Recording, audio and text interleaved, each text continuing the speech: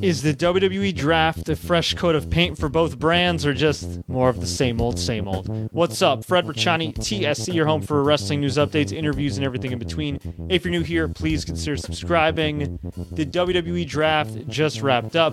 I haven't been into WWE lately outside of the pay-per-views. The pay-per-views have actually been surprisingly pretty good, but the shows, day to day, week to week, massive gaps in logic, a lot of the same old, the Hurt Business wrestling Ricochet over and over again, I guess, except not anymore, since Ricochet won a match, finally, sort of. But we shifted some superstars, we kept some superstars in place. Let's go through it, and we'll do a little bit of an analysis on here, although I gotta say, I'm not confident that they're gonna uphold these draft restrictions. I mean, we got Survivor Series coming up in about a month or so. So isn't that supposed to be interbrand unless it's going to be Raw and SmackDown versus NXT? I'm not really sure, but let's go down the list. So we had night one on October 9th, this past SmackDown. Drew McIntyre drafted to Raw. Keep in mind, everybody, it was open season for everybody. So anybody that's currently on the Raw brand was a free agent, SmackDown brand free agent. Hence why you see some brands like Raw redrafting Drew McIntyre, even though they already technically had Drew McIntyre. So Drew McIntyre, Raw, still WWE champion, facing Randy Orton at Hell in a Cell. Yes, they had an ambulance match, and now they're going to have a Hell in a Cell match. It'll be a great match, but it's been like 3 months of this, man. Come on. Roman Reigns to SmackDown, the current Universal Champion. He's facing Jey Uso at Hell in a Cell. I believe they're wrestling in an I Quit match, which should be a hell of a match, but at the same time, like, they hyped it up as, oh, the biggest or highest stakes WWE match in history or something. And it's like, it's an I Quit match, dude. Like, come on. And apparently it is taking place at the moment inside Hell in a Cell. So there you go. Should be a hell of a match, but highest stakes in WWE history. That's a little bit of hyperbole for me. Asuka remaining on Raw. She's the Raw Women's Champion. She's going to be wrestling Lana down the road. That's right, Lana, who won a number one Contenders Battle Royal. Hey, good for her. Seth Rollins is going from Raw to SmackDown, and Seth, I think, has been the longest Raw guy in recent memory. He's been on Raw since like 2016. So the Monday Night Messiah, I guess, is the Friday Night Messiah. Kind of ridiculous, but okay. I hate the gimmick, but he's a great wrestler. Hurt Business thing on Raw. AJ Styles is going to Raw. Sasha Banks staying on SmackDown. Naomi going to Raw. Bianca Belair to SmackDown. By the way, I hate the fact that in WWE's management pool, they feel like Bianca Belair and Naomi are just interchangeable because they happen to both be talented black women. It's ridiculous. You could have multiple people of different backgrounds or the same background on the same damn brand. It's so, I don't know. It's so stupid. Some people may think it's overanalyzing. I don't think so. I think WWE sees them as interchangeable, or at least some people do. And unfortunately, they don't realize it's 2020, not 1960. So that is another podcast for another day. But either way, I hope both women succeed tremendously. Nia Jax and Shayna Baszler drafted to Raw. They're the Raw technically the women's tag team champions, not the Raw women's tag team champions, meaning they can still go from show to show, so SmackDown, NXT, etc., although they've primarily been on Raw. Ricochet stays on Raw. Jey Uso stays on SmackDown. Mandy Rose stays on Raw, and she was moved to Raw just a few weeks ago, which made no sense in storyline, and now she's randomly teaming with Dana Brooke. Okay. Rey Mysterio and Dominic went to SmackDown. So this feud with Seth Rollins that never ends, that has featured eyeballs and Buddy Murphy being a creep with Aaliyah, among other things, will continue on Friday night. All right. Miz and Morrison to Raw. Kofi Kingston and Xavier Woods to Raw, which means Big E stays on SmackDown, which means the New Day is technically sort of broken up, at least as a trio. Hopefully everything goes well for Big E. Big E was left on SmackDown. Dana Brooke left on Raw. Otis on SmackDown. My God, I was a big Otis fan. I still like the guy and everything, but he has lost so much momentum. And I don't know if he had COVID at one point or was exposed to somebody, and that's why he was off TV. I feel like there's a period where he was off TV for a while. But ever since WrestleMania, he's just been kind of a guy. He's still funny. He's still entertaining. If there was a crowd, I think it would definitely help his cause more. But I'm just not feeling him. And, I'm not one to have buyer's remorse on guys that win Money in the Bank, when I'm high on them. Because at the time, I was like, you know what? Screw it. It's fun. Otis is the Money in the Bank winner. I thought the Money in the Bank match was wacky but entertaining. But then in the back of my mind, I was like, you know what? Maybe he won't really hold it. Who knows? We'll see. At least this is a nice push for him. Maybe they'll make him more serious. And instead, they put him in all these wacky vignettes, and he's awesome. But the more I heard him actually talk, the more I was just like, all right, cool. Like he's great in small doses and small spurts. And yeah, I don't know. They got to right now at this stage. I think they got to get the briefcase off of him, and I think at some point they will. Hopefully, at Survivor Series, maybe an NXT guy wins it, like Damian Priest or something, or they do something maybe at TLC, assuming they're still having that pay-per-view where somebody climbs the ladder and grabs it. Although I'm so over gimmick matches at this point in either WWE or AEW. I mean, way too many risky bumps. But again, another podcast for another day. And Angel Garza stays on Raw. Humberto Carrillo stays on Raw. He hasn't been doing anything anyway, poor guy. Murphy goes to SmackDown, so that Seth feud must continue. Drew Gulak to Raw. Kalisto stays on SmackDown. Tucker goes to Raw, so Heavy Machinery split up. I actually think Tucker could do really well for himself if given the opportunity. You know, he's a better promo than people think. He's a better worker than people think. And he's got the size that Vince McMahon likes. But I don't know. Unfortunately, I think things are so jumbled with WWE week to week that I think he's going to be in obscurity at least for a little while. I hope I'm wrong, though. But keep in mind, Mustafa Ali, my main man, my Arab brother, he got revealed as the leader of Retribution. And while I am not a fan of making a Middle Eastern guy the face of a storyline, I don't know, wannabe Antifa organization in Vince's eyes, especially as a Lebanese guy who grew up in Muhammad Hassan. I was like, you know what? Okay, at least he'll be front and center. JDB is terrible at making baby faces unless your name is Drew McIntyre. So maybe they'll give him an opportunity to get on the mic. He'll kill it because he's a great wrestler. Even though some people disagree with me, he is a great wrestler, folks. And who knows? Maybe he'll get over so much as a heel that they'll eventually turn him babyface and he'll get that big run that he should have gotten a couple years ago. But instead, they booked Retribution for Raw, and they just weren't on the show. They scrapped it. They just 3-hour show. You couldn't find time to have a Retribution promo. Nothing about them going after a WWE title or a Universal title. I guess the WWE title since they're staying on Raw. Nothing about the WWE Universe. Not even like a black and white thing like old school NWO. Nothing. Ridiculous. Just utterly ridiculous. It's just so stupid. And man, I don't know. It's just, I don't like Retribution at all.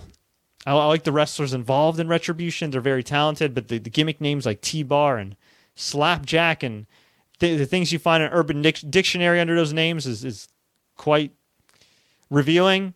And then again, Mustafa Ali, it's just, he's a great baby face. Like, what the hell? Leave it to Vince McMahon to see a former cop who is speaking out against social injustice and say, God damn, we got to put him in the group of hoodlums. Like Vince McMahon logic. The man is in 1960. I don't know.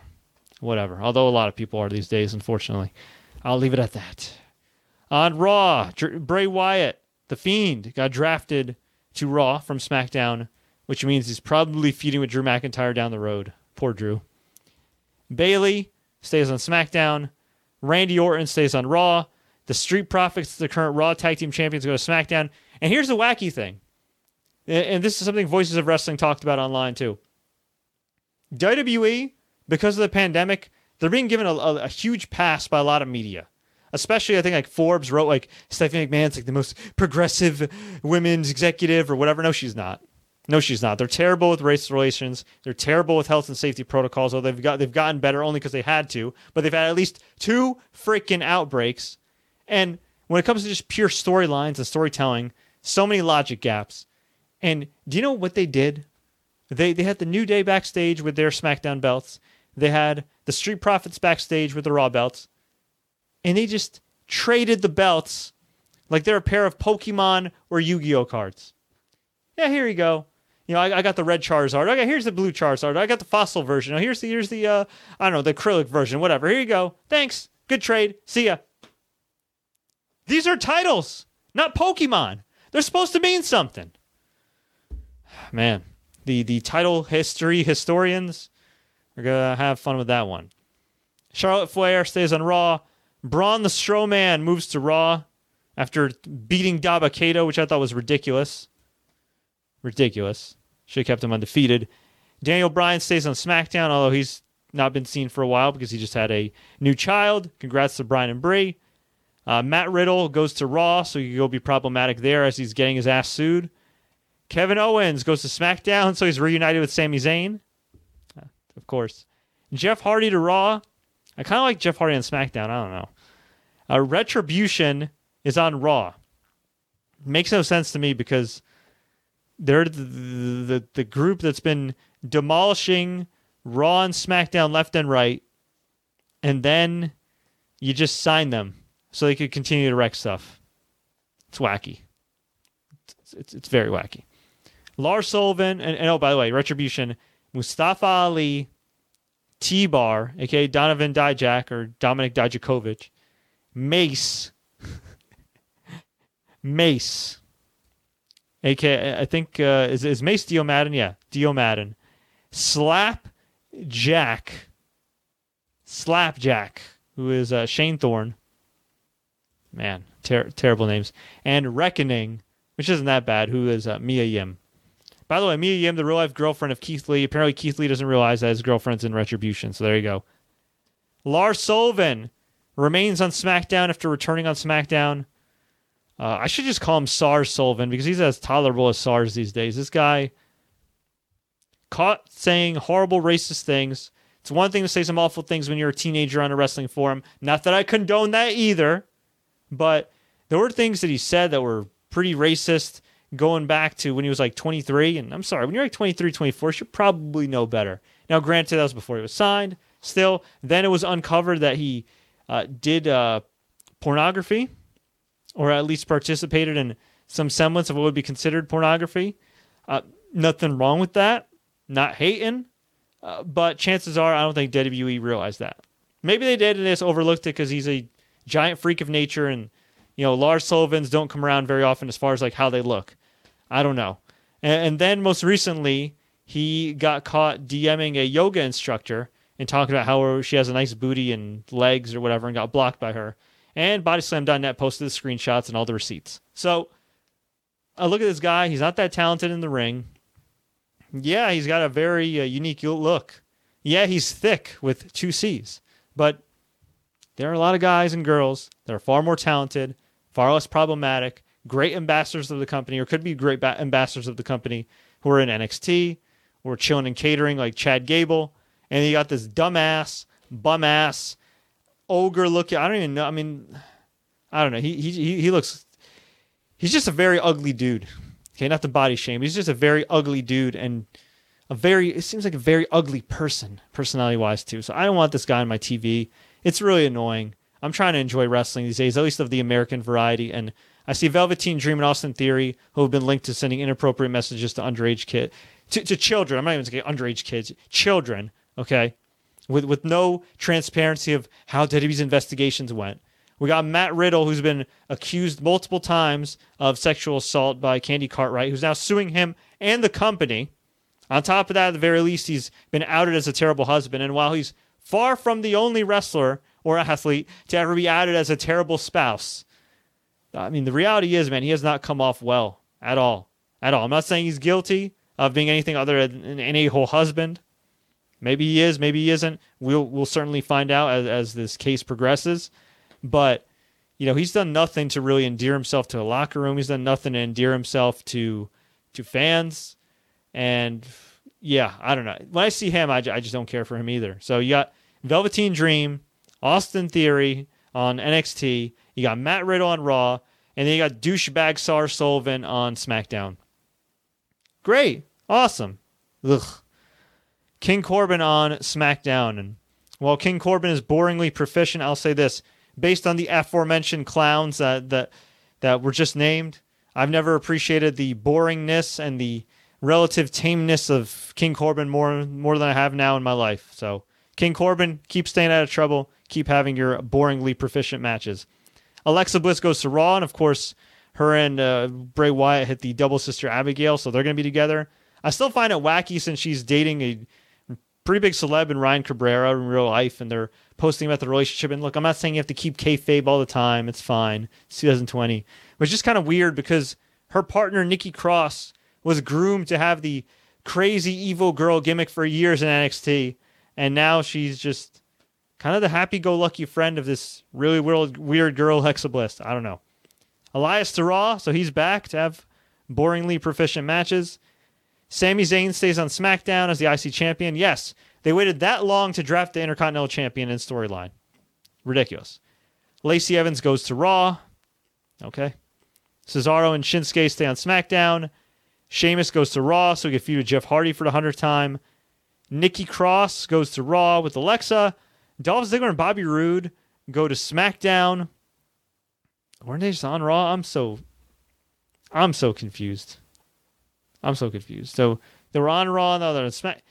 I feel like they just flipped more like recently too. Makes no sense. R-Truth stays on Raw. He's the 24/7 champion. Apollo Crews goes to SmackDown so he can't get beat up by the Hurt Business. Dabba-Kato to Raw. I really like his look, but I would not have had him lose to Braun Strowman. Titus O'Neil stays on Raw. Carmella stays on SmackDown with a new gimmick that kind of seems more like her old gimmick. Peyton Royce, Raw. Aleister Black, SmackDown. I guess his eye's back healed and he's not going after Rollins, even though Rollins is the one that took out his eye. Akira Tozawa, Raw. And then supplemental picks. Lana stays on Raw. Natalya goes to SmackDown. Riddick Moss stays on Raw. Ruby Riott and Liv Morgan of the Riott Squad go to SmackDown. And Arturo Huas goes to Raw. So I actually wasn't really all that familiar with Arturo Huas, but apparently he was born in Beirut, Lebanon, which, it's unfortunately went through some serious tragedy this year. For those that don't know, I'm Lebanese American, so I got family members from Beirut, and it is pretty damn cool to see a Lebanese wrestler. So I am actually really pumped about that. When I did my research on him, I was like, I know he's from Brazil, but I know there's a lot of Lebanese in Brazil, and he looks Lebanese, and hey, he's Lebanese Brazilian, so that's pretty cool.